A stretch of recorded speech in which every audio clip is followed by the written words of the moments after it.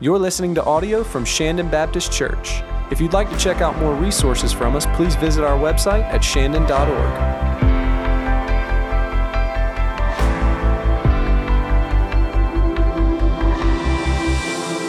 Today, as we step into the Lord's Supper, we're going to do so through the lens of Scripture. We're going to be in 1 Corinthians chapter 11, a passage of Scripture that deals specifically with the Lord's Supper. And I know it's already been stated, but if you're joining us online, we want to invite you into this celebration of the Lord's Supper. And so if you haven't already had the chance to do so, we would encourage you to grab something from your pantry or your refrigerator that you can have to observe the elements of the Lord's Supper. And we'll talk through that in a few moments as we prepare to take these elements together. But we're grateful that you're joining us, and we want to invite you into this beautiful ordinance of the church that we get to share together. I'd like to invite you, if you're willing and able, to stand with me as I read from the Word of God, 1 Corinthians chapter 11, and we're going to begin in verse 23. And all around the room we stand, and the reason we stand is so that we can be reminded the Word of God is our authority. The Word of God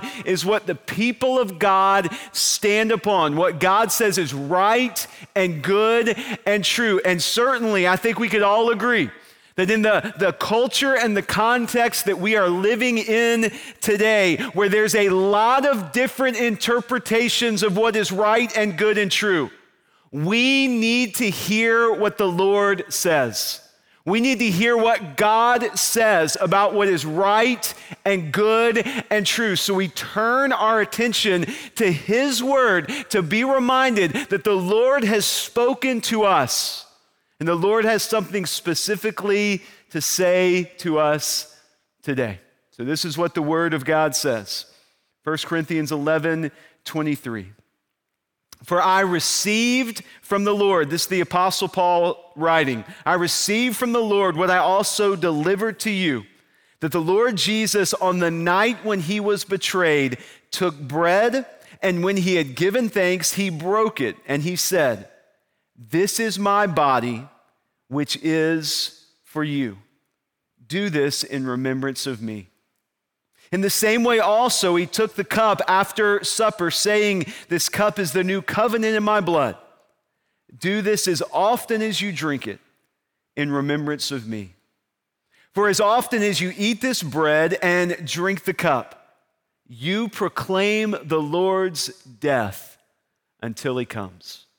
This is the word of the Lord. Would you pray with me as we consider God's word and prepare our hearts for this observance of God's Holy Communion? Let's pray. Father, as we come before you now at the reading of your word, it is my prayer that you would speak into our lives what we need to hear. We are so grateful for the privilege of gathering together in worship in many different locations as people join us online. We're so grateful for the freedom that you have granted us to be able to gather.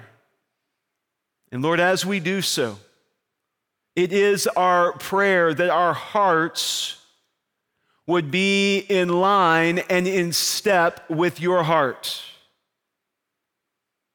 It is our prayer, Lord God, that you would have your way, that you would speak clearly to us, and that we would recognize with greater clarity and greater understanding the love and the grace that you have made available to us through Jesus Christ. So we turn our attention to you. In the name of Jesus, we offer this prayer. Amen. Amen. You may be seated. Thank you for standing. It has been an interesting year for the Lord's Supper, has it not? The last time we observed the Lord's Supper together as a church, we were all online. You may have joined us for that time. You may have had some interesting elements that you used to represent the body and the blood of Christ. But as we come back to this beautiful ceremony today as a church, I've so looked forward to this day. We tried to figure out the best way to do this in a safe manner in this social distancing world that we live in now. And so we're grateful to have this modified version, if you will, of the Lord's Supper, a prepackaged Lord's Supper. Isn't capitalism great? There's opportunity to make money around every corner, and somebody came up with a way to observe the Lord's Supper as safely as possible during the coronavirus. But we're grateful to have this time. And here's the point of the Lord's Supper. I realize many of you know this. Many of you have been observing the Lord's Supper for years, for your entire life. But for many, there is some confusion around the Lord's Supper, or this may be a new experience for you altogether. The Lord's Supper is intended to refocus us back on what matters most. Every time the Lord's Supper is discussed in Scripture, it is done so through the language of remember. Remember what Christ has done. Remember the gift that has been offered to you. Remember the sacrifice that was made at the cross. Remember why Jesus came to begin with. And as you remember, the Lord's Supper invites us to realign and refocus our heart on what matters most. So the Apostle Paul is saying here to the church, to us today, remember what God has done, and then remember, please hear this, what binds you together as a people of God.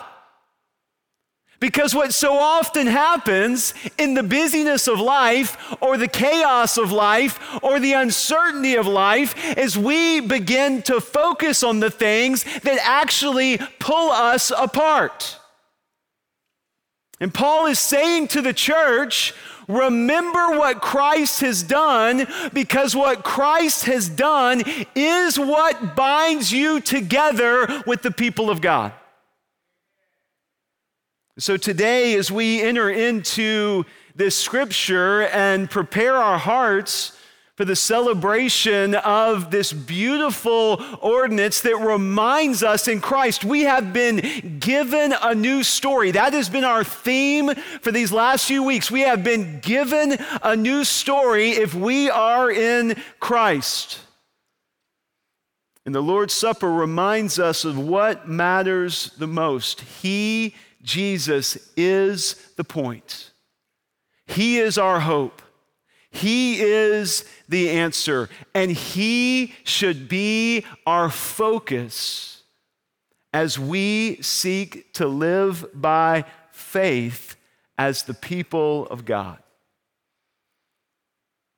Now, it's interesting to note why the Apostle Paul so strongly emphasizes the importance of the reminder given to us through the Lord's Supper as he writes to the church in Corinth.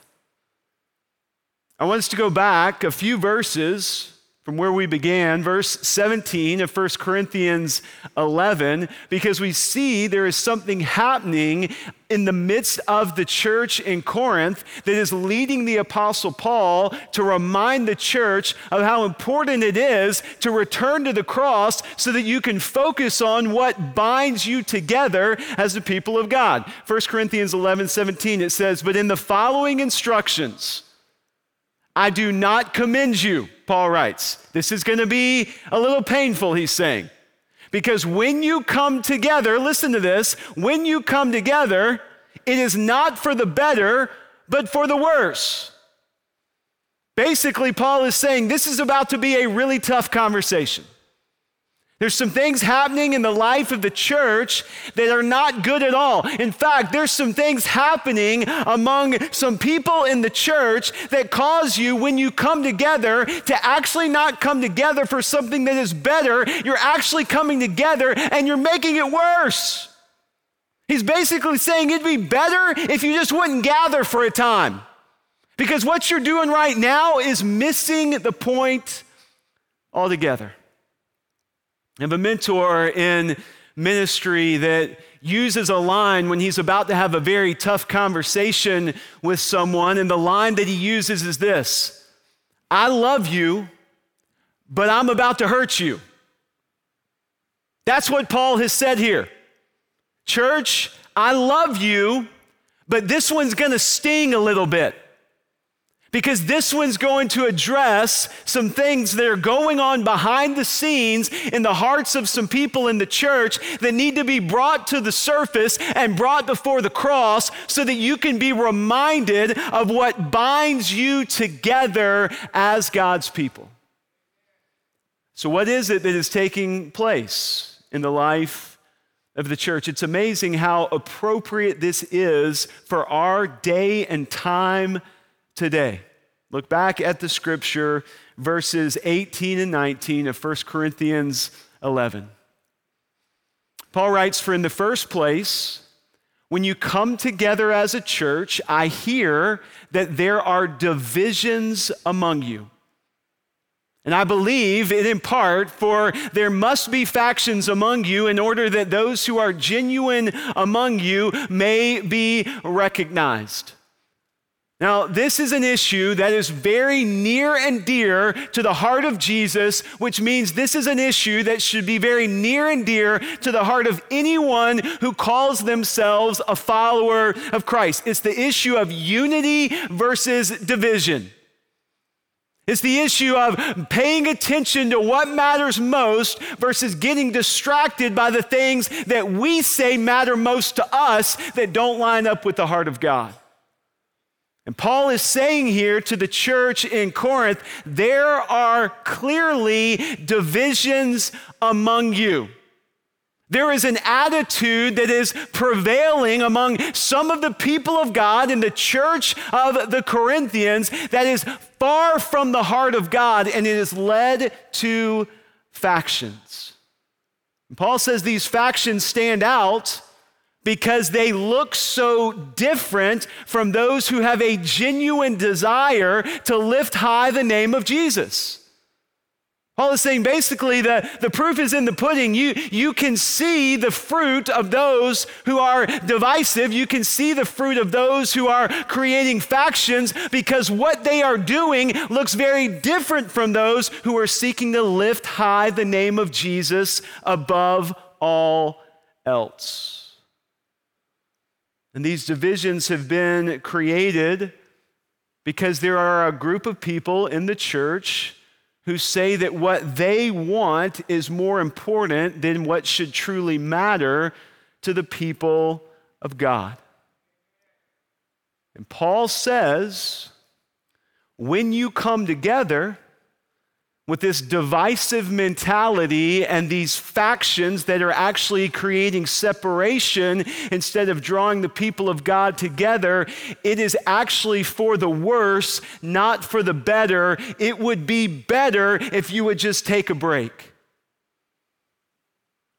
Could it be in 2020 that is exactly what God has said to the church? There have been some things that have become normative. There have been some things that you have begun to prioritize that are more important to you than the mission I have given you.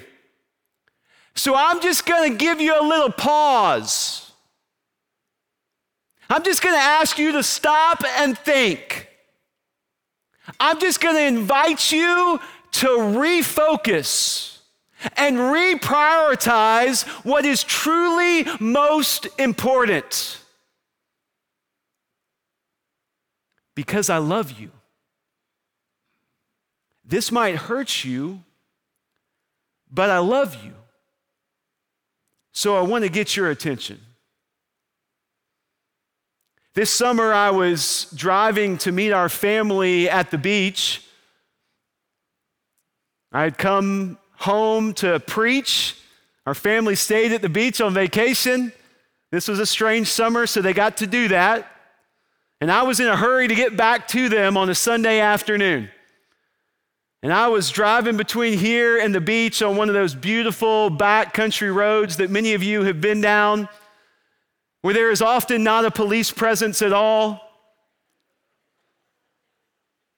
And I was cruising because I was ready to see my family, and I had preached to a camera, and I was exhausted, and I was kind of lost in my thoughts, just flying down the road, and all of a sudden, those blue lights showed up behind me.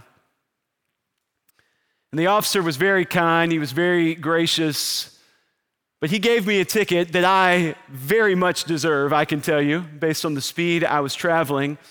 But it was one of those moments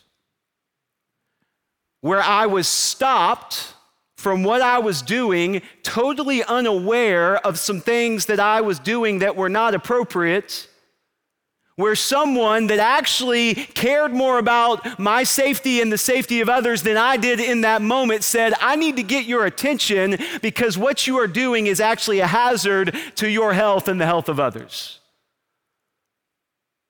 Maybe, just maybe, that's what the Lord has invited the church into this year. It's not that I'm mad, it's not that I'm angry, God's saying, it's that you have lost your way a little bit.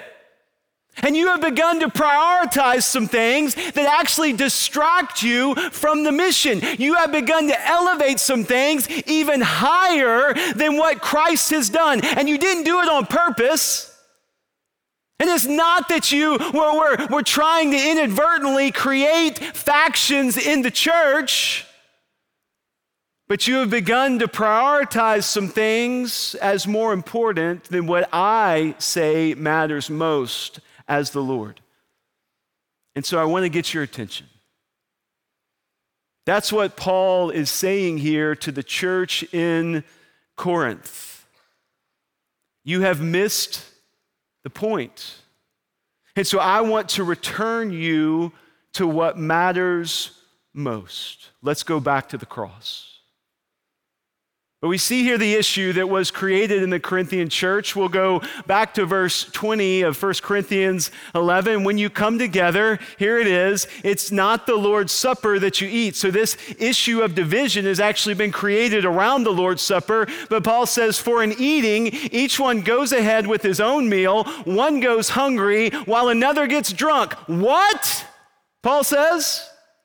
Do you not have houses to eat or drink in? Why are you bringing that nonsense to church? You despise the church of God and you humiliate those who have nothing. What shall I say to you? Shall I commend you in this? No, I will not, for I received from the Lord what I also delivered to you. And then he goes back to the Lord's Supper. What's taking place here? This seems very unusual. This is somewhat of a shocking scene. But what we're seeing here is the wealthier members of the church are coming together, quote unquote, for the Lord's Supper, and they're throwing a big party, but they're not inviting the rest of those who are in the church who don't have the same means to come and celebrate. So they're having a big feast while the poor and the hungry are given nothing to eat. And they're doing it from the standpoint that says, hey, we're blessed, you're not, sorry. Obviously, God's favor is on us, not on you, sorry. And there's this element of spiritual arrogance or spiritual elitism that has begun to grow among some in the church. And the Apostle Paul knows that spiritual elitism is always a heart issue. It's a posture of the heart that says, my way is the best way, my way is the most important way, and it actually misses God's best altogether. And so Paul is saying to the church, when you come to worship, if you come to worship only caring about what you want, you have missed the point altogether. if you come to worship only caring about your agenda, there is a really good chance that you are neglecting what matters most and neglecting the needs of others who are actually around you as you gather. Paul is saying this is not about the body of Christ being fed and nourished and encouraged. No, you have made this about you being better than others and your way being better than what someone else might need or want. So that leads to division. That does not bring unity for the bride of Christ that is in line with the heart of Jesus. It only breeds division. So how does Paul address it? And this is what is so beautiful.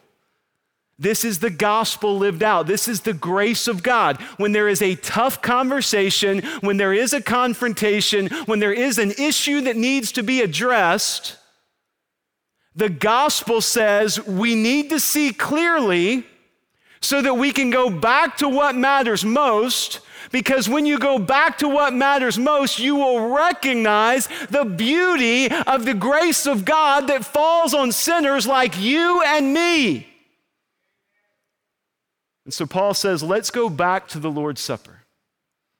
Let's go back to an ordinance, a ceremony that you are familiar with, and let's be reminded of what this is all about. That's where we started today. Let's look at it again. 1 Corinthians 11:23, for I received from the Lord what I also delivered to you, that the Lord Jesus on the night when he was betrayed took bread, and when he had given thanks, he broke it, and he said, this is my body which is for you. Do this in remembrance of me. In the same way, also, he took the cup after supper, saying, this cup is the new covenant in my blood. Do this as often as you drink it in remembrance of me.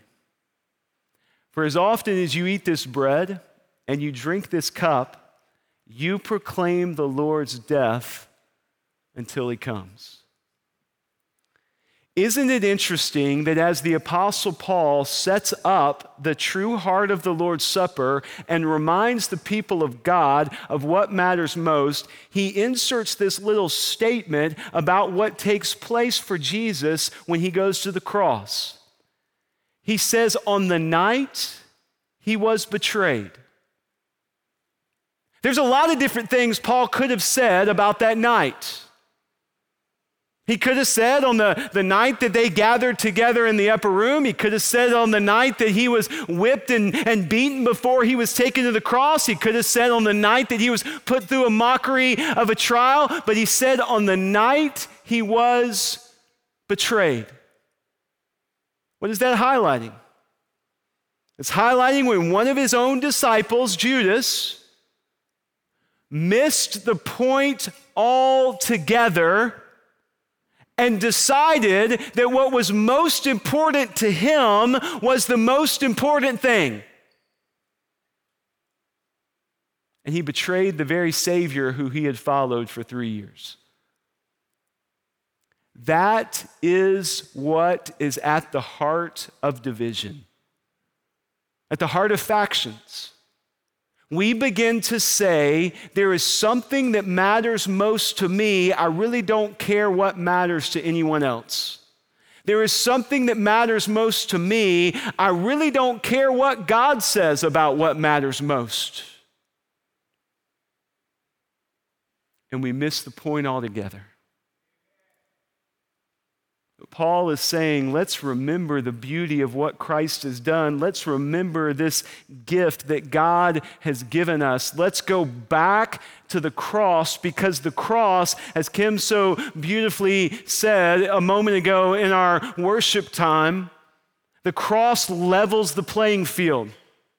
The field is level at the cross. At the cross, we are reminded that we all have sinned and fall short of the glory of God, but that God has done for us what we could never do for ourselves. God has made a way when there was no way. That's what the cross shows us. The body and the blood of Christ given for the sins of the world so that those who trust in Christ can receive the grace of God, can be given a new story, can be set free in the freedom of the gospel, and can live a life that brings glory and honor to God because of who he is and what he has done. Paul's saying that's the point of the Lord's Supper. Remember the cross. Remember your desperate need for God's grace. Don't forget the gospel.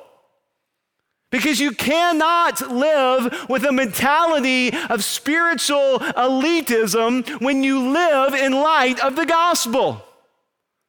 You cannot live like your preference is the most important thing and more important than anyone else's preference if you are living in light of the gospel.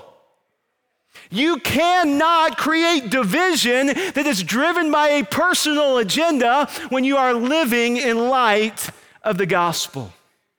And so Paul says, take and eat and remember what Christ has done, so that as you remember what Christ has done and you remember the new story that you have been given, you can live like it. You can live in light of what you have received through Jesus Christ. For before the cross and the power of the resurrection, we were all hopeless. We were all helpless. But the gift of salvation has been offered to us to give us a future and a hope. And on that, we stand secure. So as we enter into the Lord's Supper, we do so again through the lens of the Scripture. And we close with verses 27 and 28 and what the Apostle Paul says about the observance of this beautiful ordinance. He writes, "Whoever therefore eats the bread or drinks the cup of the Lord in an unworthy manner will be guilty concerning the body and blood of the Lord. So let a person examine himself then, and so eat of the bread and drink of the cup." What does it mean to eat or drink of the elements of the Lord's Supper in an unworthy manner? Why does the Apostle Paul highlight this? Well, the way you take the Lord's Supper in an unworthy manner is to take the elements of the Lord's Supper that point us back to the cross without acknowledging your need for the Savior and worshiping the Savior for who he is and what he has done to set you free in the gift of new life that he alone can provide. An unworthy manner in observing the Lord's Supper is to go into the Lord's Supper without acknowledging there are things in your heart and things in your life that need to be laid before the Lord. For the only way to enter into the Lord's Supper in a worthy manner is to do so with a heart of humility and repentance. That's what happens when we truly remember the cross. When we truly remember the cross, we don't elevate ourselves and our preference or agenda. When we truly remember the cross, we humbly go before the one who is deserving of being high and lifted up. When we truly remember the cross, we recognize there are things in our life that cause us to be so unworthy of who God is. But he has done for us what we could never do for ourselves. And he has invited us to be called a child of God. And he has invited us to rest in the beauty of his grace. He has invited us to recognize the gift of his love. He has invited us into a new story altogether. And so we observe the Lord's Supper through humility and through repentance because we remember the cross. We remember what Christ has done. We remember who we are in light of the gospel. And we remember the invitation he has given us to be set free.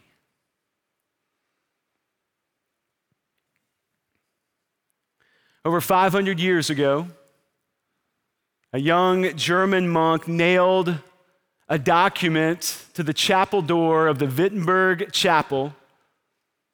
This document has become known as the 95 Theses. That young German monk was a man named Martin Luther. That document began the radical transformation of what we know as the Reformation, reminding the church of what matters most. And at the beginning of that document, the first statement, the number one thesis of the 95 Theses that Luther nailed to the chapel door. This is what Luther wrote. When our Lord and Master Jesus Christ said, repent, he intended that the entire life of believers should be repentance. This is what it means to return to the Lord's Supper.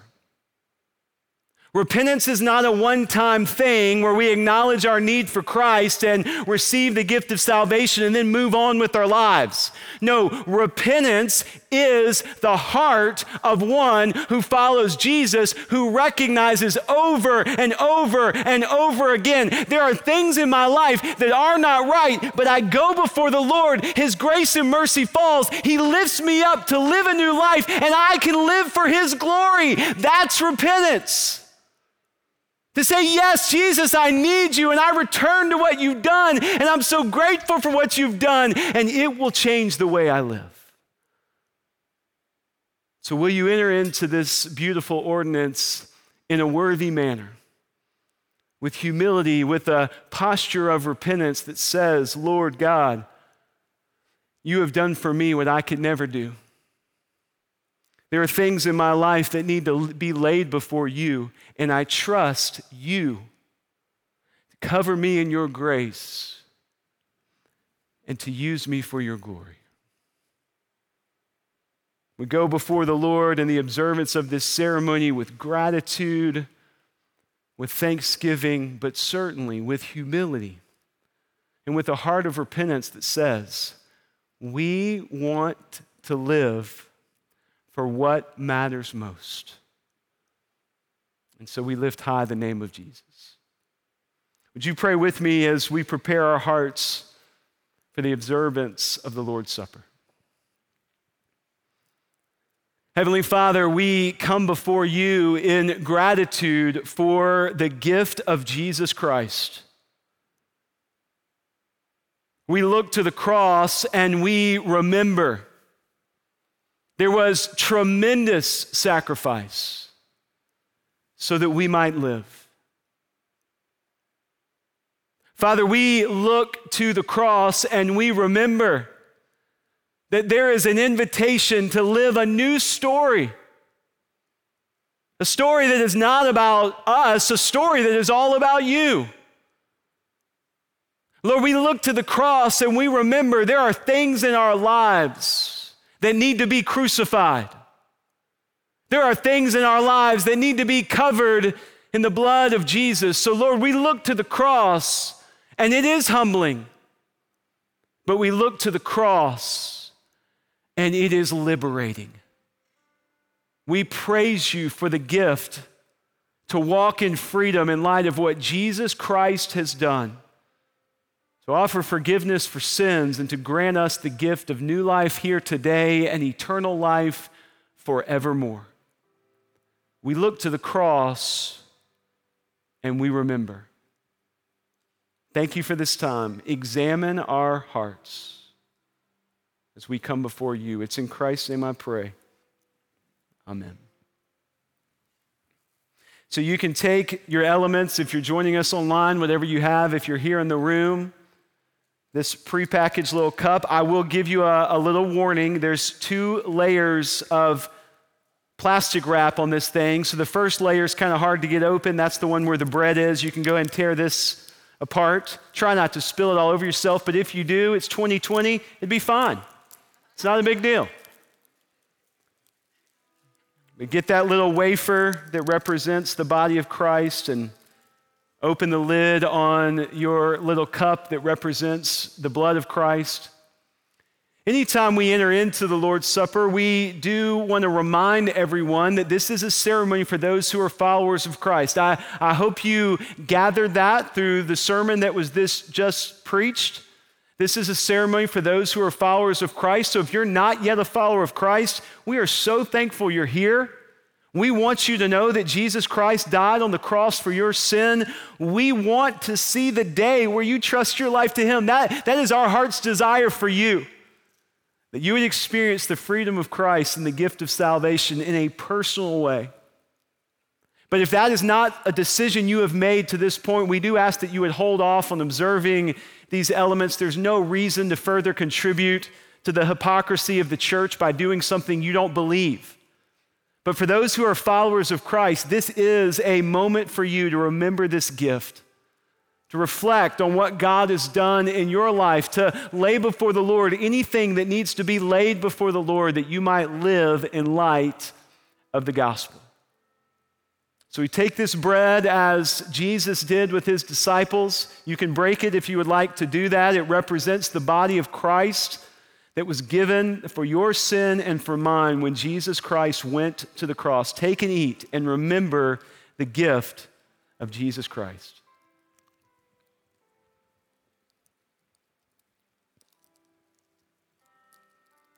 And then as we just read, Paul so beautifully states it, we take the cup and we remember this new covenant. A new covenant that says, your sacrifice for sin will not be enough.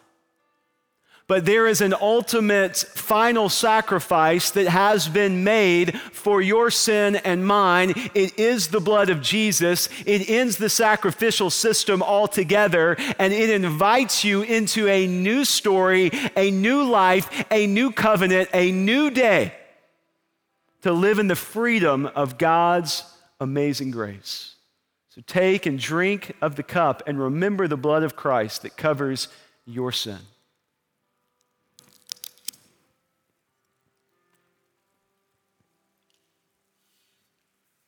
Let's pray together. Father, we thank you for this beautiful gift you have given us in the Lord's Supper. This divine ordinance, an amazing, amazing, cherished ceremony for thousands of years in the church, instituted by Christ Himself, so that we would remember the beautiful gift of the gospel. Lord, I pray that our hearts are stirred today, stirred up by what you have done. We lay our lives before you. We praise you for your mercy and grace. And we pray that you would give us eyes to see what we need to see, that we might live by faith as a picture of your love to the world around us. Thank you for the gift of Jesus Christ. It's in His name we pray. Amen.